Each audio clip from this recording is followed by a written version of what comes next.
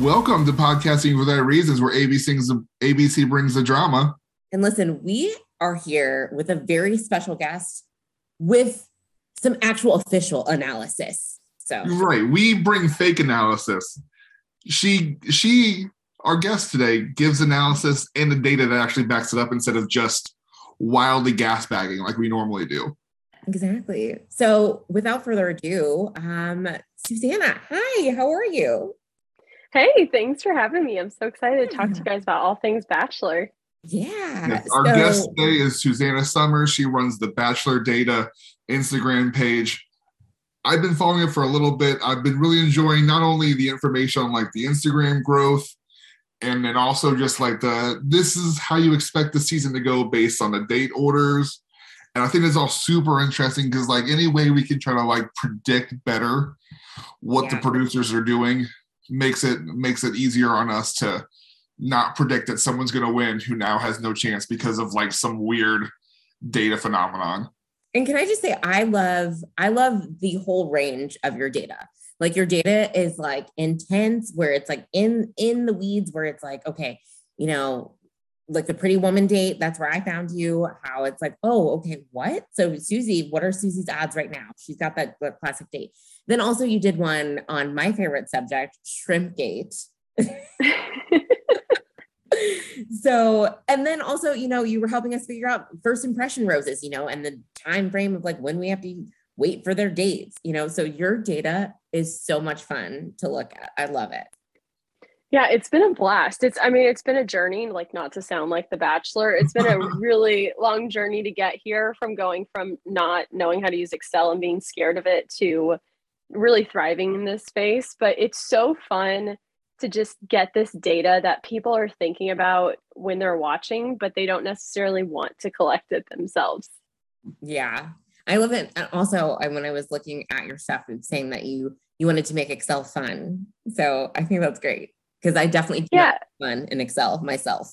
So I mean, that's how I got started on it. I mean, I didn't know how to use Excel. I was one of those people who fudged their resume and said that they were proficient in Excel when like I wasn't. I had no idea what I was doing. And then I got put in a job where like I actually needed to know how to use it.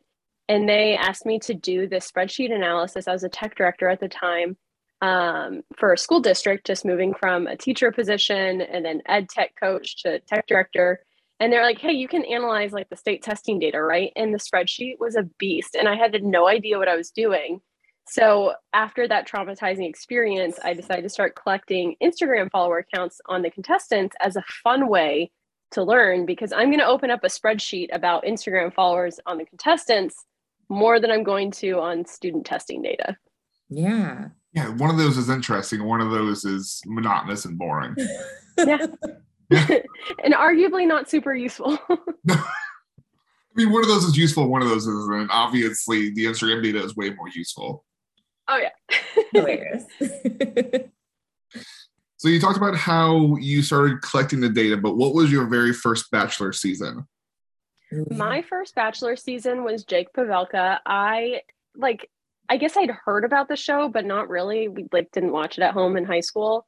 And I was a freshman in college, bored in my dorm, and was searching for TV shows, and I found it. And then I also found the spoilers on it before I finished watching it. I didn't watch it live. Like I had watched after it aired, and I was like, wait, he chooses the villain? And I was like hooked, watched the whole thing, went down. It was way better than I thought it'd be.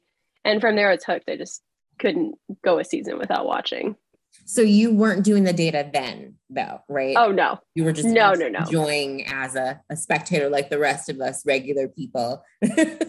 Yeah, I only started collecting Instagram followers. It was December 2018, the month before Colton's season started to air. So we knew who the contestants were. So I started collecting their Instagram follower accounts every night at 8 p.m.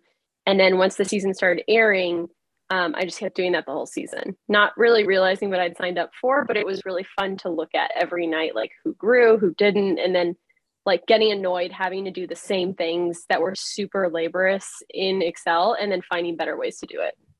Gotcha. Okay. So Jake Pavelka, that's early. That's early season, isn't it? That's true.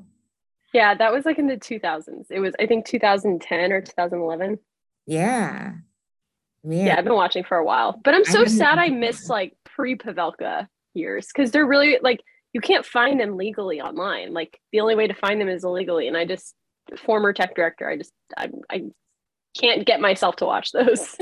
The only season that I've seen that was pre the seasons that that I started watching with was Jason Mesnick's season is on Netflix. Yes, For yeah, I've some seen reason, that one. For some reason, it's the only season available on any kind of like legit streaming service. I'm just like, I mean, this is a good ending. I just don't know why it's randomly on Netflix. What I'm wondering though, I'm wondering if they just did that because maybe they're capitalizing off of like the whole Ari debacle too. And him changing his mind. Just being like Colton being like, oh, I'm gonna hop this fence for this one girl, I'm gonna bail on these other girls, like drama ensues. So maybe they were like, you know who also was dramatic? Jason Mesnick. Maybe that's why Netflix decided that. I don't know. I just heard on another podcast that it was randomly on Netflix. I'm just like, okay, well, I'm not going to pay for these old seasons, so I might as well just go on Netflix. I already paid for that. But when I went back to go watch it, I was like, this is hard to watch. Like maybe I can see now why they don't have these up because it's like it's very like women's rights and or not women's rights, but it's more like how are we treating women? Like this is So I know you talked about doing or starting watching this in college, so obviously you've grown this into a bit of a full-time gig, really, So obviously this is something that you're passionate about. Tell us what the Bachelor franchise means to you. I think it started first as just like a mindless show to put on. I mean, it definitely isn't anymore for me now because I'm constantly taking data as I watch. But it was also a way for me to connect with friends and talk about something. I think, college, I feel like is the first experience where you're like, oh, wow, it's like kind of hard to make friends. Like I didn't do the whole sorority thing. I went to, I was in Texas and I was like, that's, it's a lot for me. I was like in marching band in college. Like I went to University of Texas, like drummer. And then I left marching band and I was like, okay, now I have to like find friends and like find ways to meet people. And then like leaving college, that's when it's like the eye opening of like, how do you make friends as an adult? So it's nice to have something to connect with people about whenever, they're into reality TV, but it's also nice to just like have on in the background. And, it is pretty formulaic, which I feel like is like easy to listen to. But at the same time, I'm excited now that they're actually starting to like really shake up the show. Yeah. Well, I love that you're saying that it is kind of that formulaic where you can have it on. You can give it all your attention, but you can also make dinner. Like Brendan gives me crap all the time where I will say something and then I'm like, I was making my dinner, I was, and he's like, why would you choose then of all the height of the drama to, I'm like, I can hear it in the background. I wouldn't be giving you crap about making dinner during the show if we didn't do a podcast where we talk about the show. Listen, but then I tell you I was making my dinner. I tell you, we're doing a podcast. It should also be a podcast / cooking podcast, just like whenever I miss like little things. I will say, since I've started analyzing the show, I went from watching the show with my friends, ironically, to like, I just can't anymore. Like, oh, really? Even my friends texting me during, like, while it's on live, because like we start taking data as soon as the episode starts airing, like, so we can turn it around same night. It's like, I can't watch it with friends because like I tried to do that early on and then people are all talking over and I'm like, I need to hear this for data purposes. Like, be quiet. So I noticed you said so how many people do you have like working with you? What's your team like? Yeah, so I hired my friend who helps me collect screen time now. It was always really useful early on when I was doing it to have somebody to talk to and like keep my bias in check, right? Like we're collecting data on who's featured. So that takes, like, it is a little bit subjective, right? Like who's on the screen. So we came up with a really detailed rubric. And then I was doing that plus my full-time job at like all these different things that I actually developed tendonitis in my wrist. Oh no. And after like 2 months of physical therapy, I was like, okay, maybe I should like bring somebody on to help me with this because it's a lot. So we like literally take like timestamps from each episode and it's over 400 to 500 timestamps per episode of who's featured. So if like all the contestants are sitting on the couch, but like two of the men are fighting back and forth, like we literally go like, who's featured right now in this little segment, and then when it changes screens, like what's the timestamp there? And like we don't want to count everybody as being in that scene just because they're sitting next to the person, but we want to know who's featured so we can really get that idea of how much screen time are we seeing these people in. Okay. This is brilliant. I'm loving this. And then I have to say too, with Instagram, like getting their Instagram followers, I am not at the computer at 8 p.m. every night anymore. That was really hard to do those first few seasons. So I do have a few people who will help. So the same person who helps with screen time will jump in, but then also my mom will help. So she's learning how to use Excel now too, which is great. But yeah, so I have some help. That's awesome, man. You're like building a whole Bachelor Nation data empire. Well, I mean, what I've learned is like, it's a lot of information to pull, and like, it's impossible to do it by yourself. Like you need a team to do it. Especially the amount of information that you're getting, and also the different types of information. Like you're doing word counts, you're doing screen time, you're doing Instagram growth. That's too much. Yeah. Even if you didn't have to sleep. Yeah. 24 hours a day collecting and analyzing data. It's just too much. It's too much time for one person to be able to effectively provide all this excellent information. Or I mean, the hardest ones are even like the ones that you mentioned about like the shopping date. Like we have to go back in the transcripts, search every single episode's transcript for a word that can clue us off if it was a shopping date. And then when we find it, then we read through the transcript. Then we have to pull up the episode, make sure that actually happened. And then once we do that, then we have to map out each season, what that episode number, what week it was on the show. And then once we have all of that, then we can start building a really complicated post. Wow. And the Jason Mesnick one, that one was interesting because they did a shopping date, but that was so early. And I believe, if I remember right, didn't that person go home on the shopping date? I think so. But the difference was like too immature and not ready. The difference with Jason's season, though, was that back then the season was much shorter. So they only had a few weeks before they went to hometowns, whereas now we have like, I think 6-7 weeks before they go meet the parents. Yeah, I think those early seasons, it's really hard when you look at the data where it's like, you guys had like 3 weeks of dates and then you guys were at hometowns. Like, what is this? That's insane. Yeah. Goodness. Yeah, I love that though. I love seeing the charts. Like the charts are a thing of beauty. Love it. Thanks. So then you mentioned that you've been watching for a bit. Who do you have a favorite or least favorite lead as you've been watching?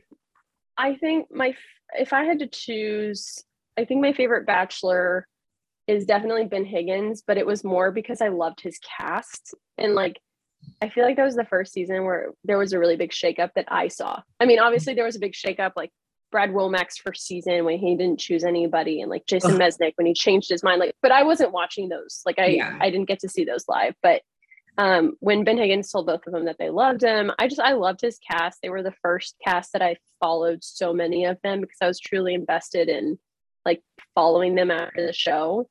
But then ironically, my favorite Bachelorette is JoJo, but not because of her cast. I did not like her cast at all.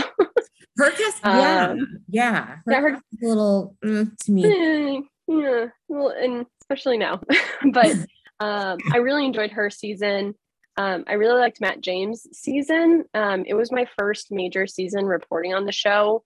And I think a lot about that season not only taught me, I mean, like growing up in Texas is very different than, you know, especially where I live now in Massachusetts, and learning about like, you know, I am white. Like I'm Brazilian, but like as much as I want to, you know, as much as I identify as being Latina, like I am white, and I don't like a lot of conversations on that season were conversations that were interesting to hear, but especially now with Matt James' book coming out, he like released the first chapter, and just reading about it was such a like, oh yeah, there are people behind these numbers and the people behind what I'm reporting on, and hearing stuff from his perspective.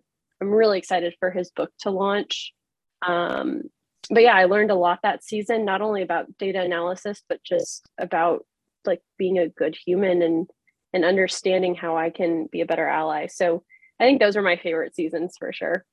I love that because it's not just like the data is something, obviously it's fun, but it's not just like it's something that you do and then that's it. You're learning from it and you're growing from it too. Like I hope that we all are as spectators, I think that's incredible. And I really love what you said about just like having a team in place too to check your own biases. Like I think that's a really good point. I think, and with our podcast, like I think that we kind of balance each other out, like Brendan might say something and I'll be like, what? Or I might say something. He's like, from the standpoint, here's the male perspective, so I think that's those kind of conversations are really important. Yeah, it's nice to have it, especially because I feel like you can get just so wrapped up in the data that it's nice to have another person that's like, hey, you need to think about this, or hey, you're kind of reporting it from your own perspective when you didn't think about it from this other angle. And like bias is really powerful. And I think the hardest thing about bias is identifying that it is there to begin with.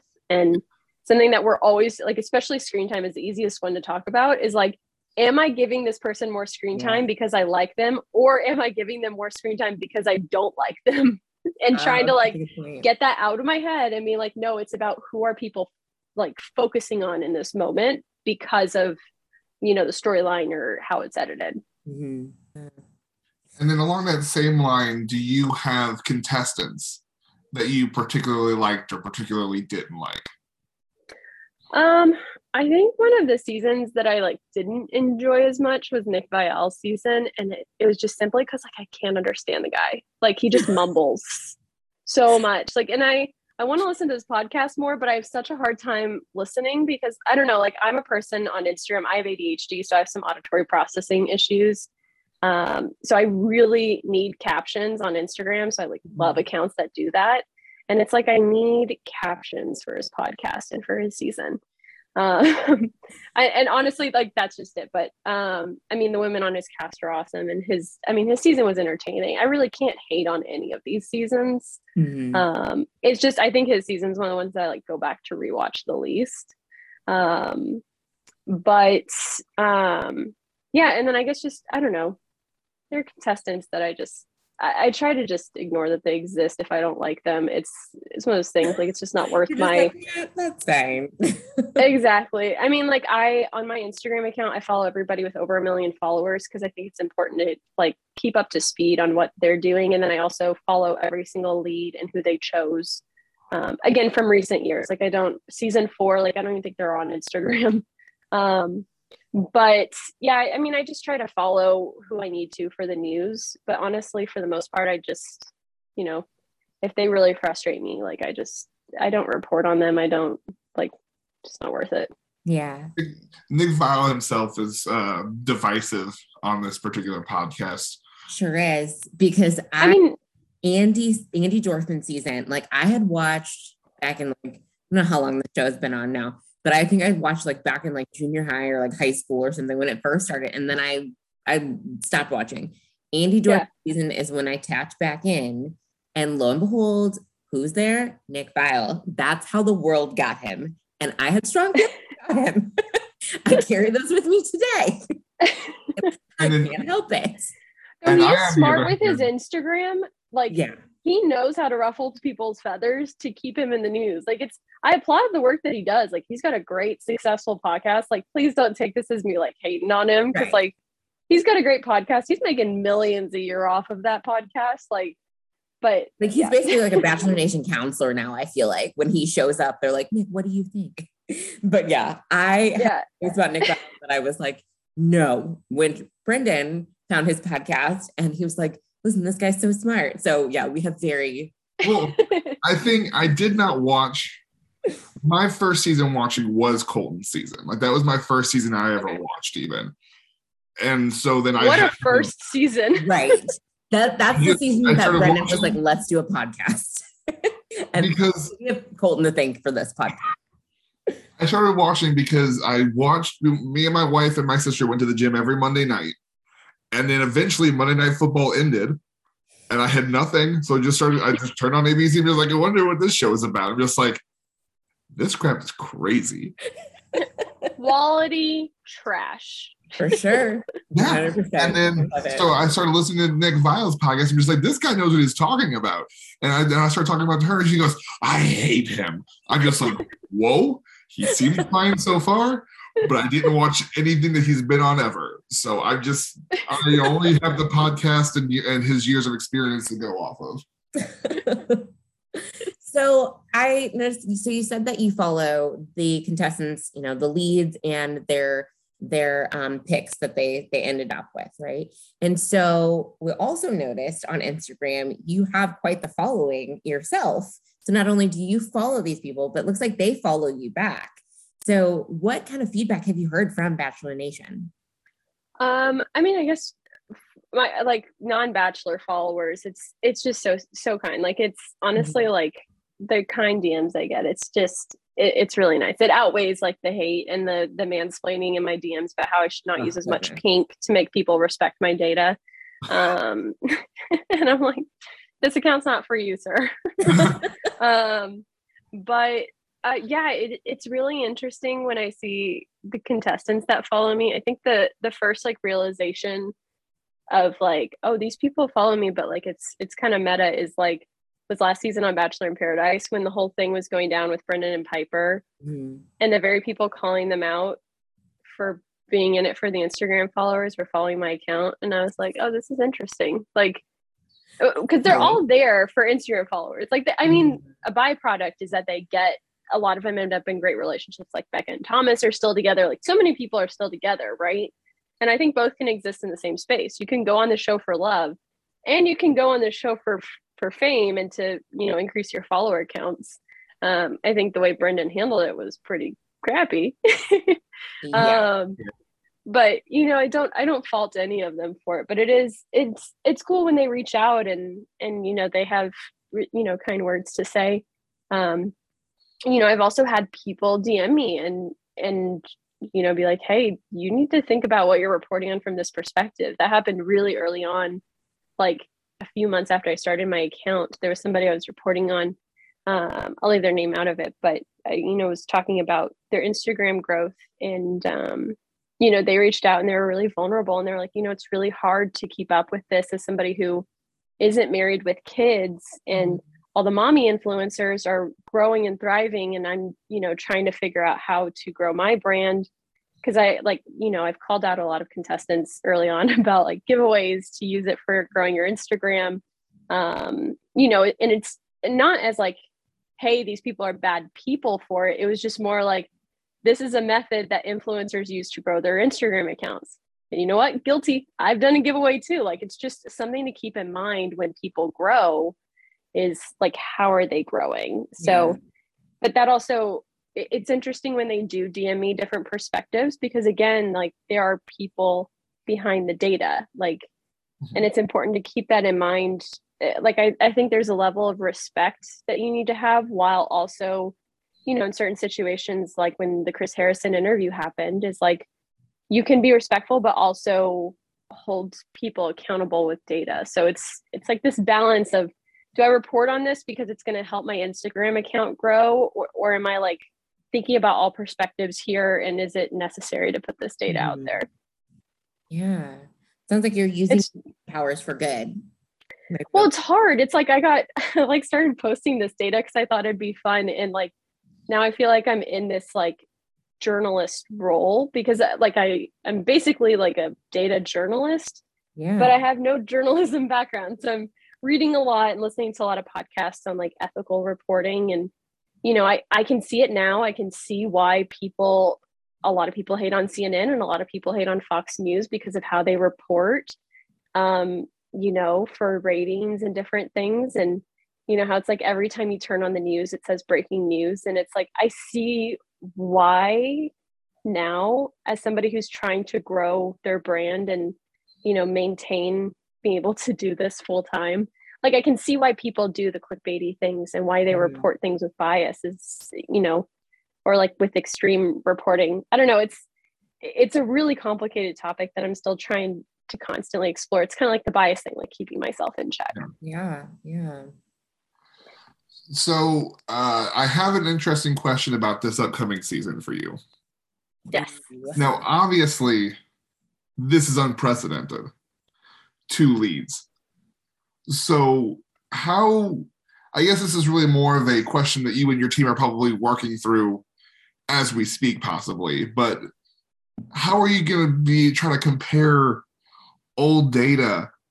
Okay, so I can see your face. You're not really sure yet. Because no idea. I have no idea. Like, I look at some of the posts that I do routinely, and I'm like, how am I going to do this? But then also the other thing, it's not just like logistically, like, how am I going to fit this on a graphic? Like, well, I do one graphic for Gabby and one for Rachel, but it's also like, how am I going to report on this without pinning the women against each other with my data?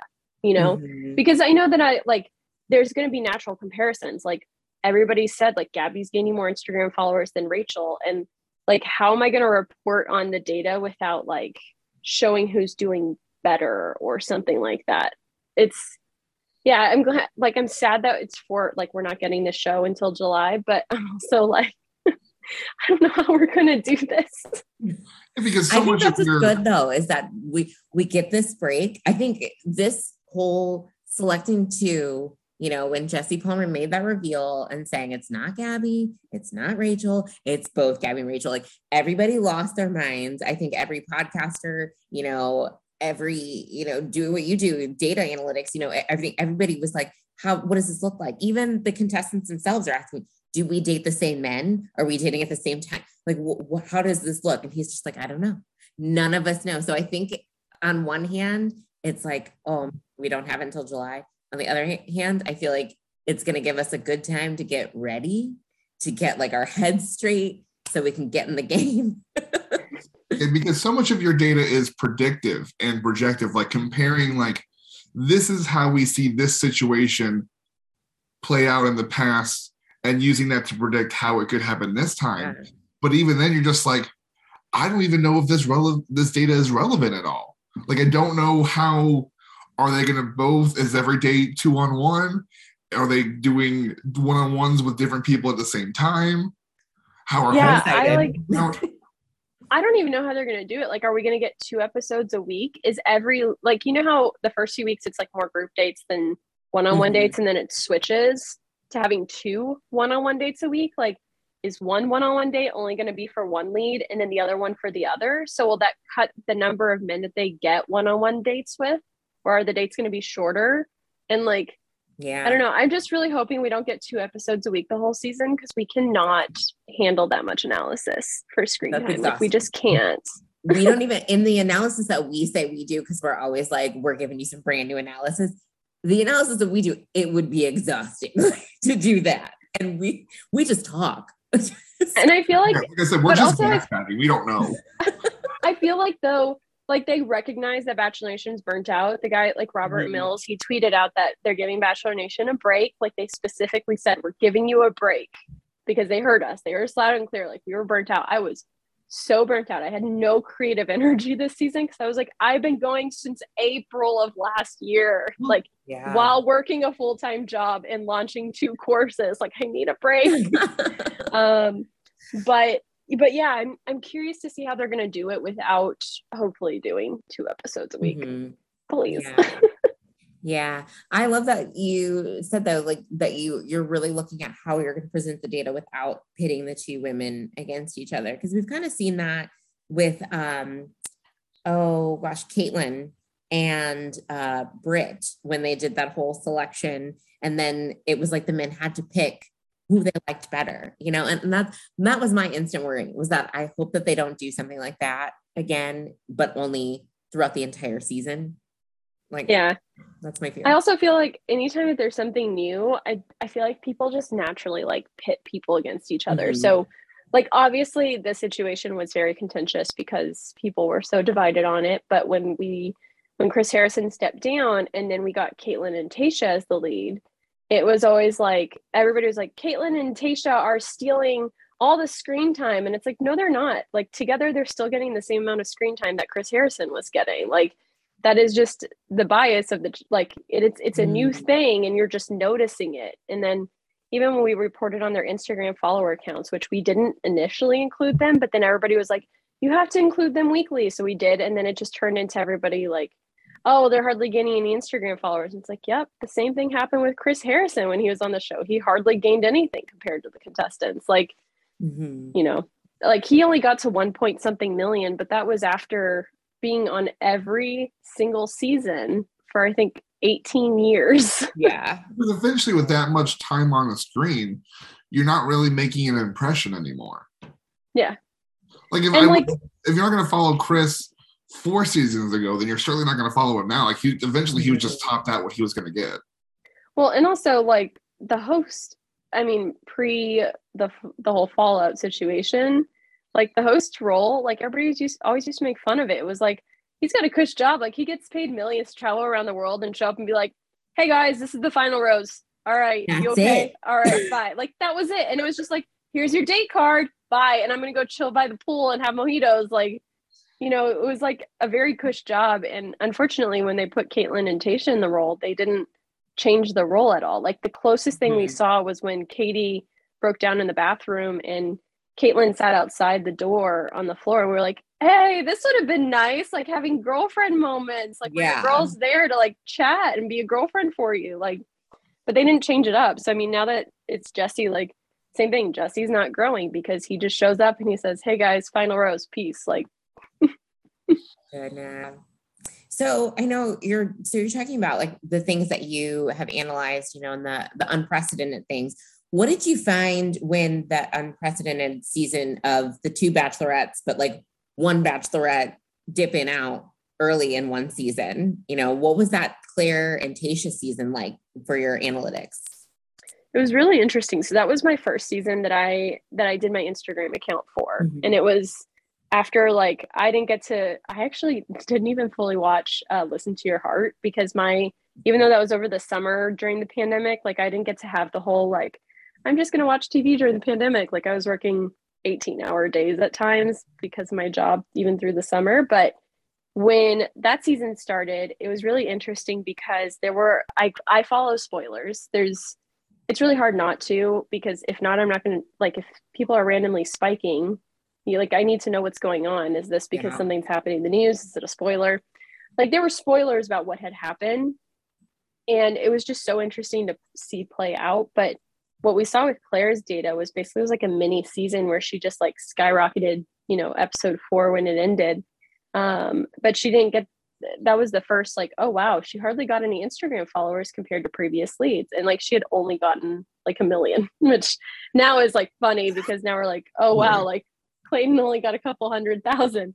But it was really interesting because I was like, oh wow, like people didn't like her. And then Tayshia came in, who had built her following, not so much from Colton's season. Like she hardly had any Instagram followers from Colton's season. It's like she also went on Paradise, to be fair, and gained a bit from that. But her following came a lot of it was from like her being a lifestyle influencer, which is really impressive because again, like it's hard to grow on Instagram, and she successfully did it.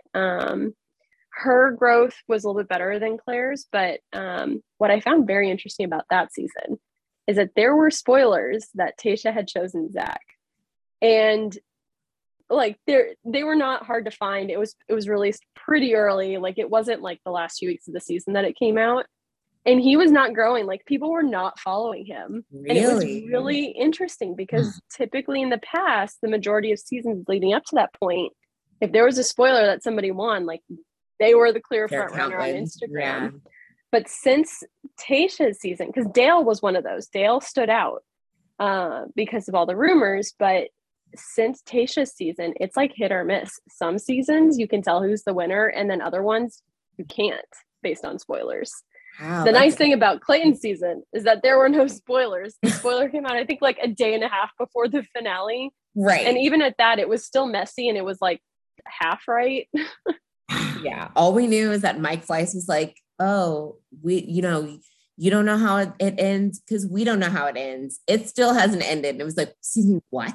Which was BS, by the way. Yeah, that was totally, alluding to, they don't know who he's with, but like there were tons of videos of them doing the safe house visits. Like the next morning, Susie and him had a reel of like, there were literally, there was a stop point that they found on Reddit of him sitting in the bathroom while she was on the toilet. Like They had been seeing each other quite a bit. Right. They were like, it's been Right. 4 months. So yeah, he's ridiculous. Just bumping up that drama with like historic whatever. But yeah.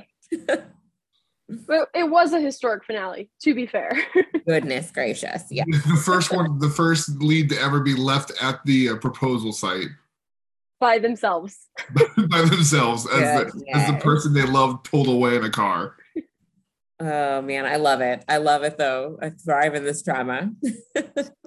I'm pretty sure that this specific finale for me was like disappointing because like we made it very clear in our podcast that we did not like him, and I was disappointed that he was happy.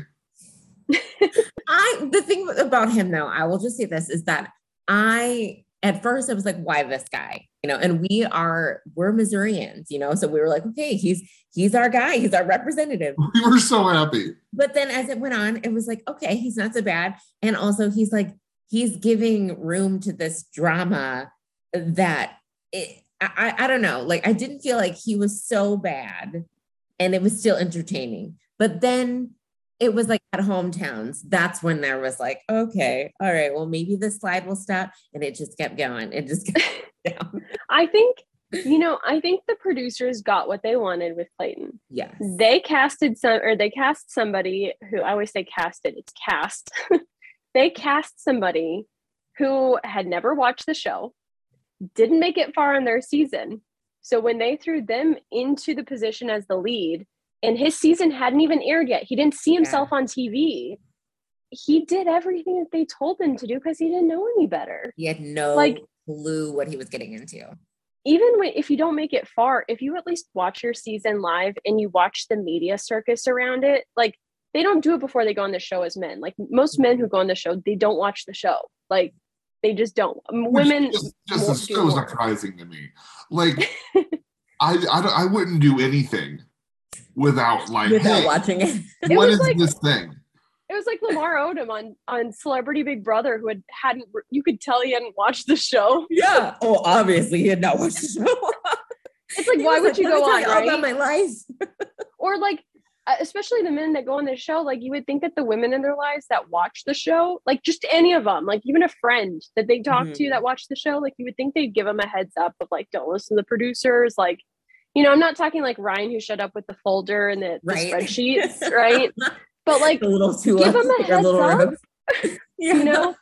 But I think like the producers got what they wanted with Clayton. I try to give a little bit of grace to all the leads because I think it's really easy for all of us to criticize them from the outside when you're in that world and like you don't have access to your phone, you don't get to talk to anybody except for the producers who are trying to get you to do stuff to make good TV, and I think too, like, I think these people get wrapped up in this world, I don't know. I try to give them a little bit of grace just because I've heard, I think my first contestant that I truly like listened to their reflections was Olivia Caridi. I think I'm saying her name right. Like, hearing about the depression that she went through and everything. And it was like, if you really look back, like, she really wasn't that bad. Like, she made a Teen Mom reference, which was really in poor taste. And like, people were like making fun of her toes and stuff. Like, it was, when you look at like Chad Johnson or like some of the other people who have been on this show, or like Yosef and the way he like treated Claire, it's like, like the way she got edited and how it like destroyed her life for a while. It's like, I try to give these people a bit of grace, especially like Clayton. I was like, this guy does not know what he's doing. Yeah. Like, I don't know, but the interesting part for me for part of Clayton was that near the end, I feel like once we got to hometowns, I feel like after that, his decisions were his own and they were just bad because like, most people who are on the show wouldn't be like, hey, even if a producer suggested, you should probably talk to them together. They'd be like, that's a terrible idea. And I feel like that was like, I have to do this together as a group. And they're just like, go for it, buddy. I think that's the idea for you. And he's like, yeah, I should talk to them together. I could see them being like, no, Clayton, like, you don't have the opportunity to talk to them together. Like, you have to do it to them. Like, I can see them totally being like, sorry, you don't have, like, and I think other leads, like, especially, who was it? Was it Ben Higgins or Nick? Somebody said on a podcast how they were like, no, like, you have to stand up for your convictions and for what you think is morally correct because they're going to push you like into what they think that you, I don't remember who said it, but they were talking about how like you have to like stand your ground as the lead.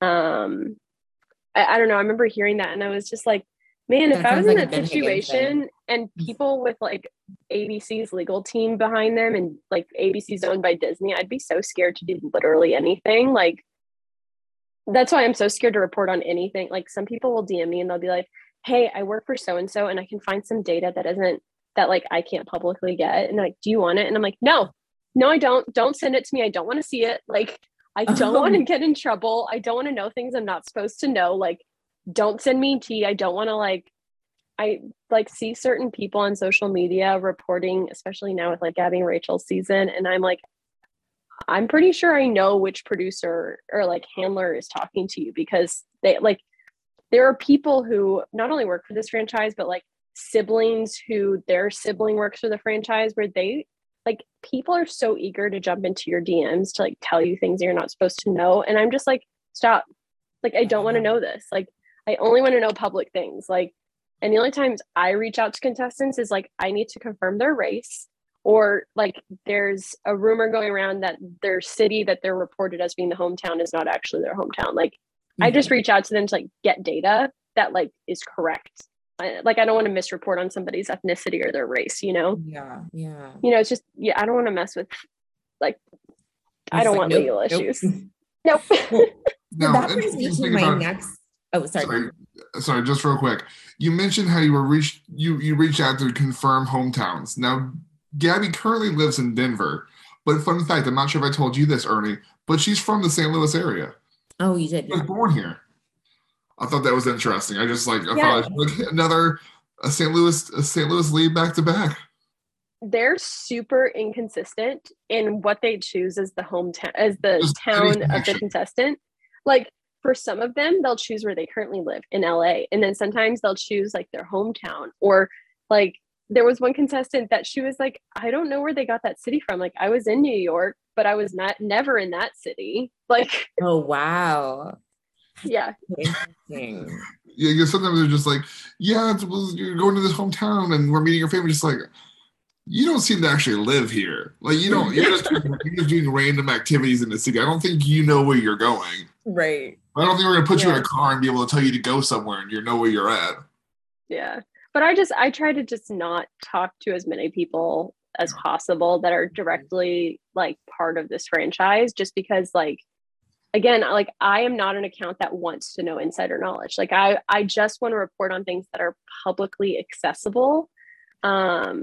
Just because like, I don't know, ethics, like it, yeah, I don't know. And I also don't want to be a source of spoilers. Like I don't want that to bias how I report on the show. So like, I have very much cut off anybody who has tried to slide into my DMs that I find out is at all related to the franchise.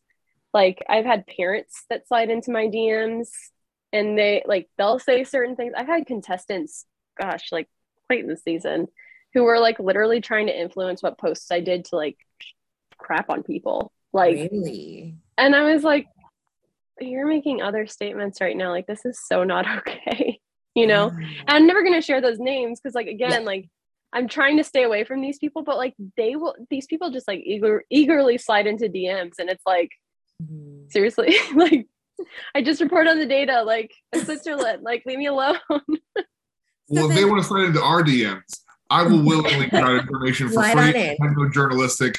You're just like, I will give out any information. You're like, hey, I'm like, don't talk to me, but I know two people that you should talk to. So it's also like, that being said, though, their contracts are really scary. So like, you have to be careful with who you talk to because you don't want to get in trouble. Yeah, because of their contracts. That's a good point.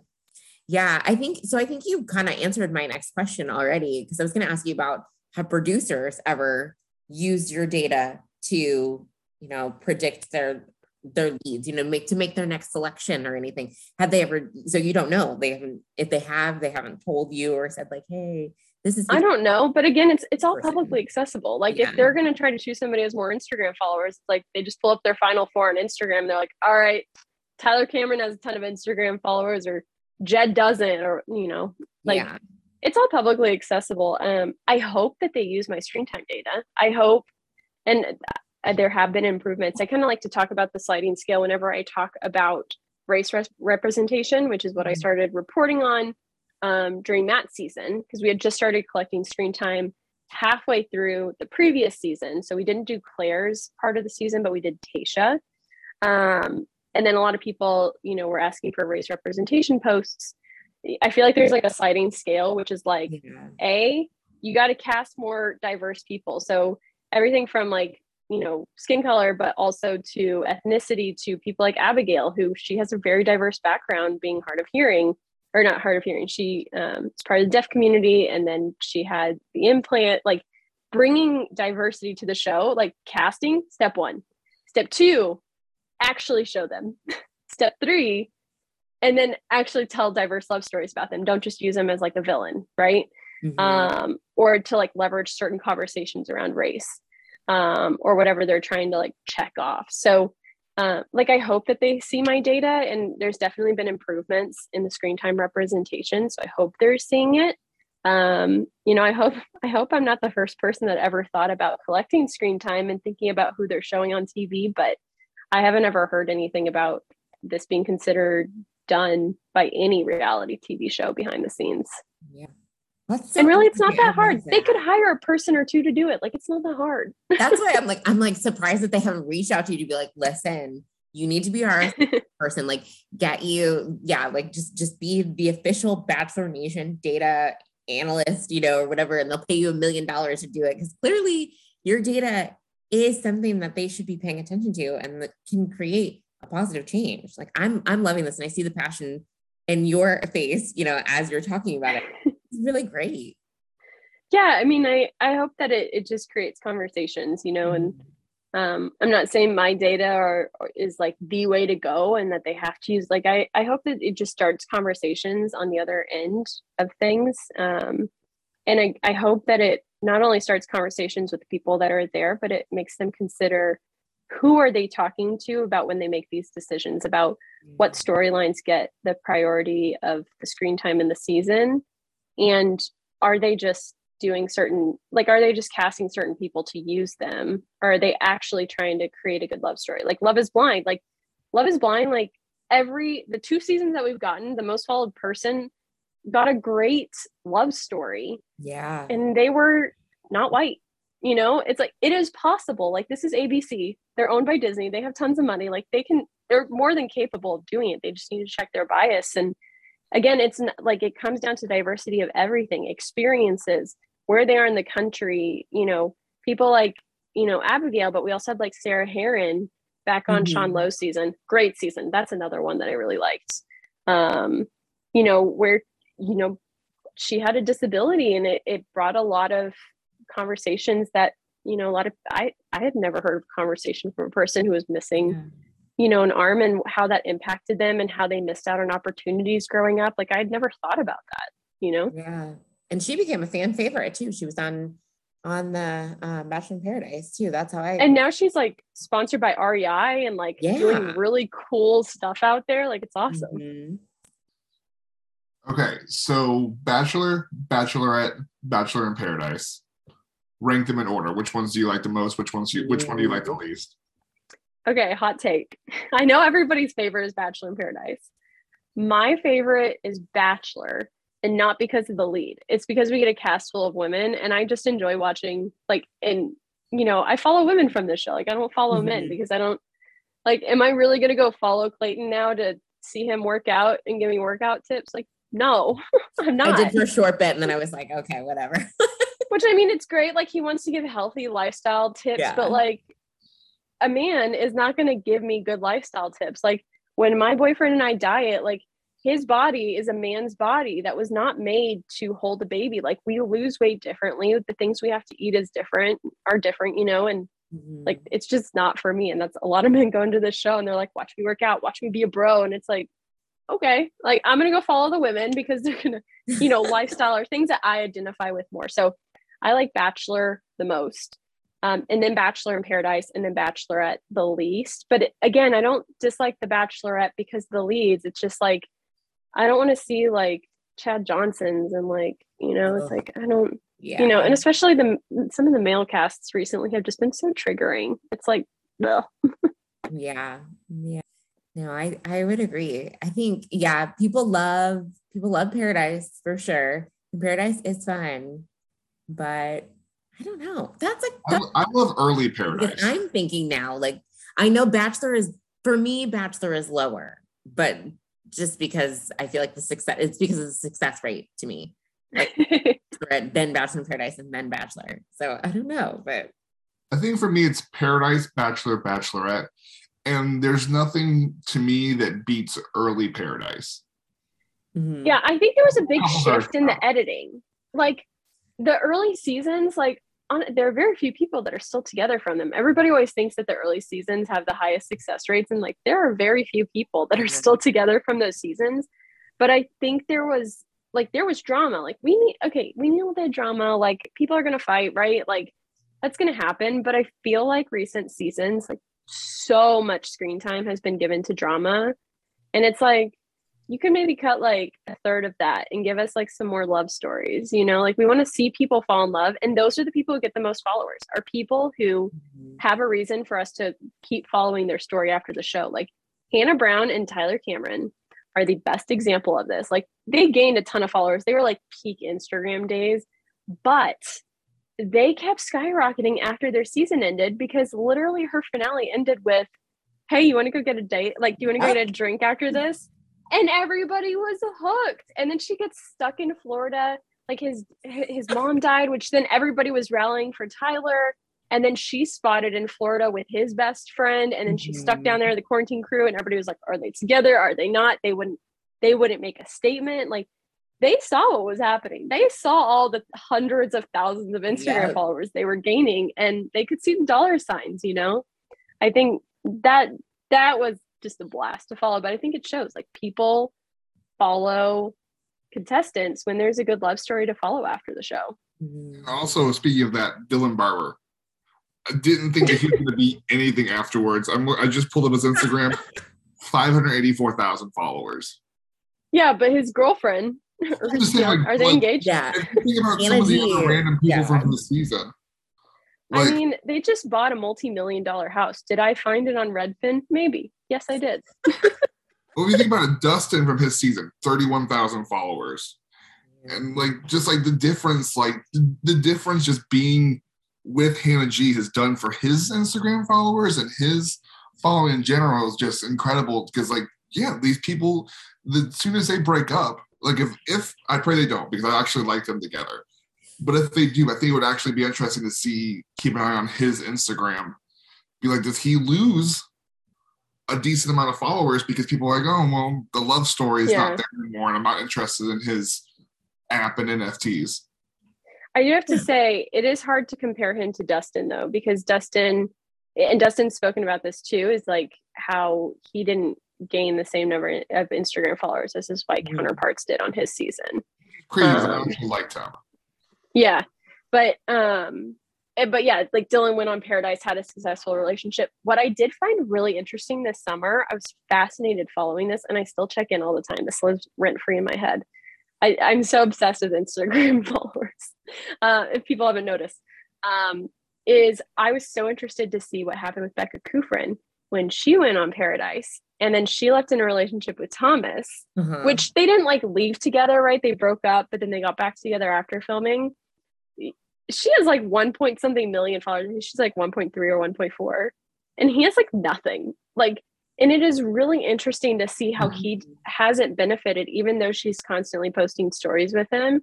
And I'm glad they're together. I hope they don't break up over this, right? I don't want this to be a point of contention, but I do think it's interesting to see how the tides are kind of turning in terms of Instagram growth of people pre-pandemic and post-pandemic.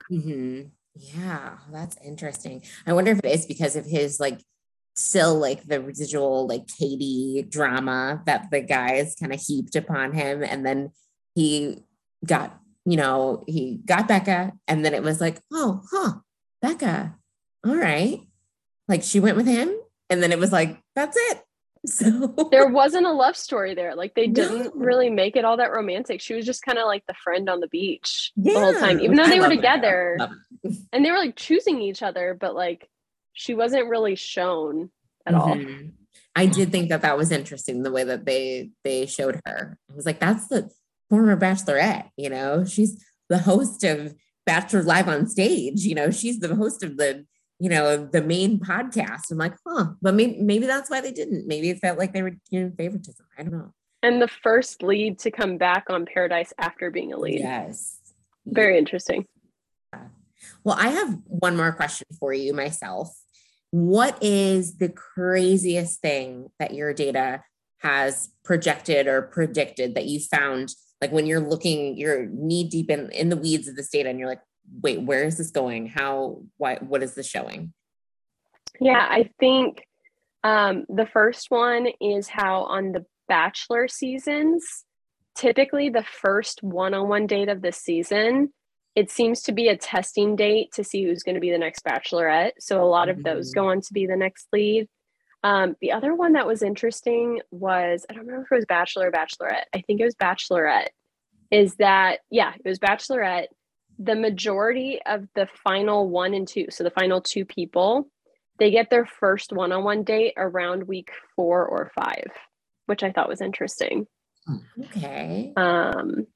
So I think those are always really interesting, is to see the formula of when, you know, certain people might win. Especially like I'm spoiled, but I have so many people in my life that aren't spoiled. So it's always fun to find those types of trends. Yeah, I think those are my favorite ones. And the fireworks date. Fireworks, you're going to go far. Like nobody gets eliminated after getting a fireworks date. So true. So true. When that sky lights up, I'm like, okay, she's getting a hometown at least. Like at least. Well, we really want to thank you for coming on with us. This has been a great start to our interview series.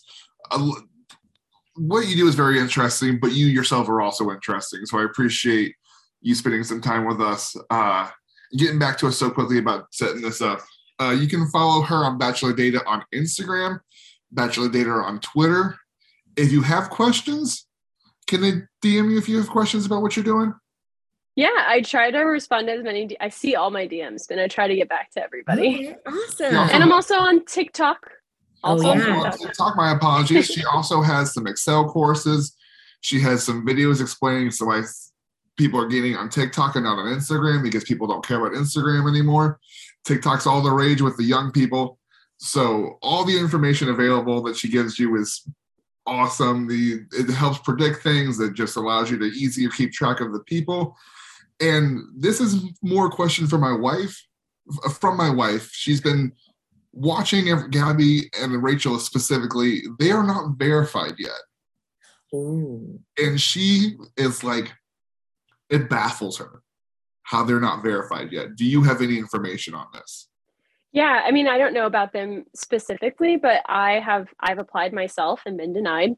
Regardless of like Vanity Fair articles and Newsweek, like I just can't get verified. But you have to apply. It doesn't matter who you are. I think like the very rare occasions of like when Jennifer Aniston joined Instagram and she broke Instagram briefly, like they verified her pretty quickly, but you actually have to apply for verification.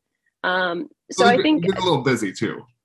Yeah, and I think it's interesting this season, very few women have been verified, if any. I think Susie might be the only one last I checked. Yeah. But yeah, they have to apply. So they may have just not applied yet, but I don't think Instagram would deny any of them if they applied. I mean, they're going to deny like night 1 people, because night 1 people in the past used to get like 200,000 followers, but they get maybe 200 followers now. So I don't think it's anything on Instagram that's denying them. I think it's just more they haven't applied, or nobody at ABC has like worked on it, which given this season, we had like 3 weeks where the press page was just silent with pictures. It wouldn't surprise me if it was that either. All right, well, yeah, so Bachelor Data on Instagram, Bachelor Data on TikTok, Bachelor Data on Twitter is her information. Now you can follow us on Instagram at Podcasting for That Reasons, us on Twitter at Right Reasons Pod, and on TikTok for clips of this podcast, of other podcasts, and random things else that we might decide to do. That's on right_raisins_pod. I'm trying to figure out how to make those all the same. Haven't figured it out yet, but I'm not going to stop trying. So you can follow us on all those things as well. Suzana, thank you so much. This has been a joy, and you're welcome to join us for a recap anytime. If you ever have any interest in your cat.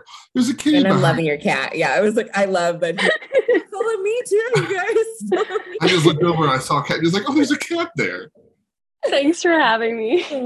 Yeah, I now see your data as fun as like election night results. Like I literally, when I was scrolling through, I'm like, this, like I'm waiting for like the Iowa returns or something. Like oh my God, the data guy from CNN, Steve, what's his name? Well, it's like sounds like Wazowski. Or yeah, that's like it. Yeah, Kornacki. Yes, my maps daddy. Yeah. I'm a Nate Silver guy myself, but I think the comparison's still the same. Oh no, I love Nate Silverman too. Like oh my gosh, I love data. That's great. I love it. Well, thank you so much for joining us again. This is so great. And hopefully we can have you back like in other seasons, you know, pick your brain and see where you think the season's going to go. So yeah. Always love to come on to talk. Awesome. And then, so for our fans, we don't know when you'll hear from us again. We're working on other interviews. We're working on other stuff behind the scenes. So we'll get back to you at some point. Until next time, Ernie, I will talk to you later. All right. Bye, guys. Bye.